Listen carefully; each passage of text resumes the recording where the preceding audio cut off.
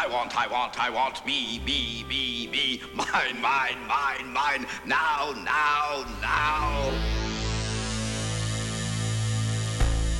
You know you're responsible for what you hear. You know you're responsible for what you hear.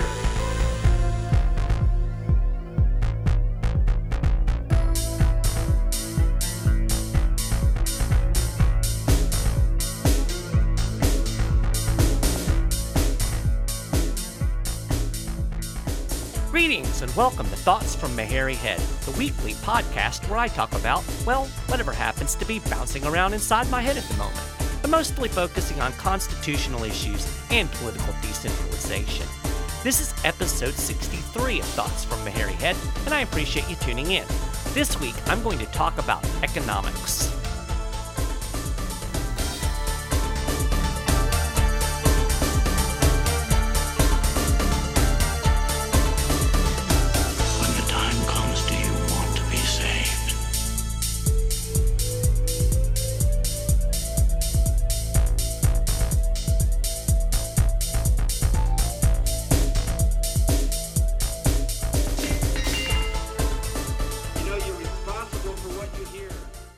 Well, when you heard I was going to be talking about economics on today's show, a lot of you probably went, oh no, boring. So actually, I have to give you credit because you saw the title and you clicked play. So that's a good step. But I just some things that I've seen over the past couple of weeks, I really felt like it was important to talk about some basic economic principles. Now, I'm no economics. I'm better versed in history, particularly constitutional history, but I've read a lot of economics, and I think it's important to understand basic economic principles. And Murray Rothbard had a quote, and I really like this quote, and I posted on Facebook a lot. He said, "It's no crime to be ignorant of economics, which is, after all, a specialized discipline and one that most people consider to be a dismal science. But it is totally irresponsible to have a loud and vociferous opinion on economic subjects while remaining in this state of ignorance." And that, ladies and gentlemen, is the condition of, well, actually most of America. I mean, people are talking about these economic things all the time, and they have absolutely no idea what they're talking about. And here's the thing.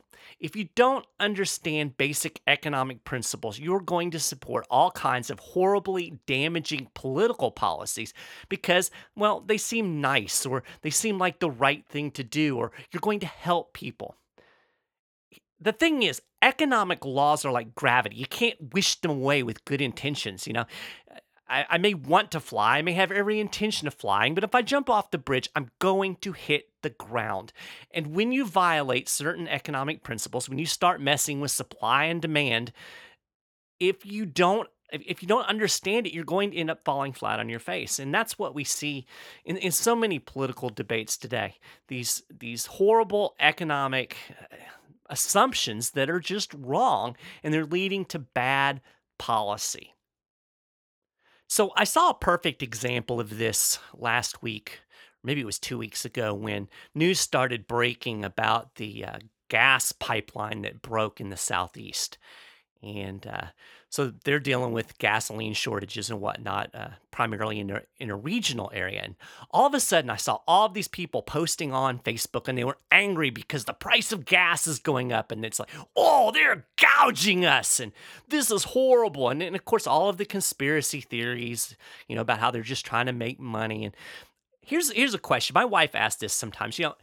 Why is it that every time that gas goes up, it's this conspiracy, they're out to screw you, whoever they are. But when gas prices go down, which they have significantly over the last couple of years, there's no conspiracy there. I mean, if these people actually had that much control, don't you think they would keep the price up? It would never go down, right? So the conspiracies are kind of misplaced in the first place. But this whole price gouging thing is a perfect example of something that sounds good that actually has really negative economic benefits. I mean, nobody wants to be gouged, and it's easy to paint, the gasoline companies or the oil companies or whoever as these greedy people that are just taking advantage of individuals or a certain situation. But here's the thing. Prices serve a purpose in an economic system. And it's really simple if you think about it. I mean, the price goes up in order to push demand down. And that's what needs to happen when there is a shortage. If there's a shortage of something, the price goes up and it keeps people from buying too much of it. If the price stays low, people will hoard it. We talk about this all the time with like bottled water in a hurricane. Now, if you leave the price at 99 cents a bottle and you know that there's going to be a hurricane and everybody's going to need bottled water and you force that price to stay low, people are going to buy more than they need. People are going to buy it and hoard it in storage. If you bring the price up, it helps protect the supply, so there's a little bit for everybody.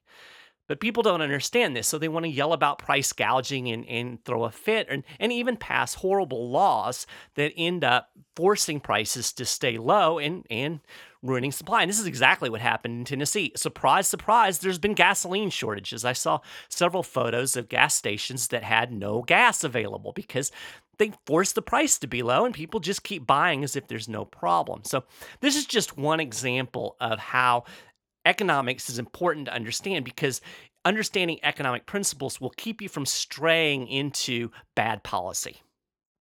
Now, here's a basic principle that you always need to keep in mind when thinking about any economic issue. Resources are scarce. Simple fact of life. There's not enough stuff for everybody. That's why we have to have economics in the first place. I mean, if everybody could get everything they wanted, it wouldn't matter. But resources are scarce. So we have to figure out a way to allocate scarce resources. We have to figure out a way so that these resources that are in short supply are used to the best advantage of everybody. Now, there's really only two ways to allocate scarce resources. We can allocate them through markets guided by prices and profits, or we can let them be allocated through political means, guided by, well, the whims of politicians. Now, I'll be the first person to admit markets aren't perfect. They don't always function flawlessly. They create problems. There's no arguing that markets, free markets, have issues. They're not perfect. But let me ask you a question. Do you really think that Hillary Clinton or Donald Trump or Mitt Romney or insert politician's name here. Do you really think these people have the understanding of the world to properly allocate resources? I mean, really, that's absurd. These people are idiots.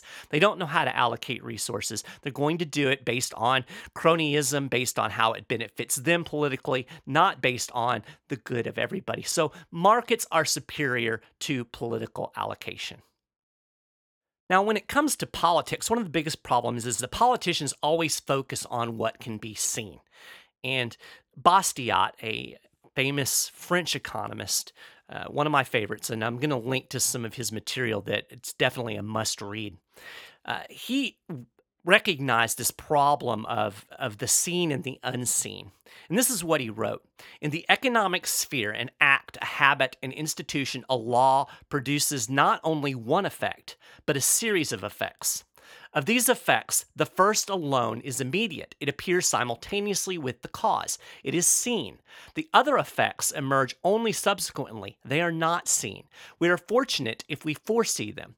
There is only one difference between a bad economist and a good one. The bad economist confines himself to the visible effect. The good economist takes into account both the effect that can be seen and those effects which must be foreseen.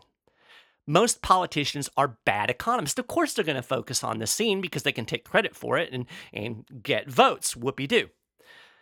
But the unseen, those are the harms that are done that people don't even recognize. Take the minimum wage, for instance. Everybody's all up in arms about the $15 an hour minimum wage. And of course, some people will benefit. Those people that get to keep their jobs, $15 an hour would certainly benefit. But there's a negative side. Walter Williams has actually traced this. He's done really good work on this, especially in how it's harmed minorities. This is what he wrote. He said, what best explains the loss of teenage employment opportunities, particularly those of black teenagers, are increases in minimum wage laws. There is little dispute within the economic profession that higher minimum wages discriminate against the employment of the least skilled workers, and that demographic is disproportionately represented by black teenagers. So, yay, minimum wage is going to help some people, but then you've got these poor black teenagers over here that have no opportunity to get the skills that they need because they are priced out of the market by the minimum wage. A minimum wage is basically saying that you may not work for less than $15 an hour. So if somebody wants to work for $10 an hour or $5 an hour to get some experience, can't do it because the law stands in the way. These are the unseen effects that we always have to consider. Finally, I want to highlight very quickly what economist F.A. Hayek called the knowledge problem. Basically, no single human being or group of human beings possesses the knowledge necessary to run an economy. They can't foresee all of the consequences of a given action. Knowledge is dispersed through millions of people. That's why markets work. Prices and profits coordinate all of those millions of decisions and brings all of that knowledge together. This is why centralization is always doomed to fail. Economic ignorance is leading us down a very dangerous path. We need to learn to understand economic principles.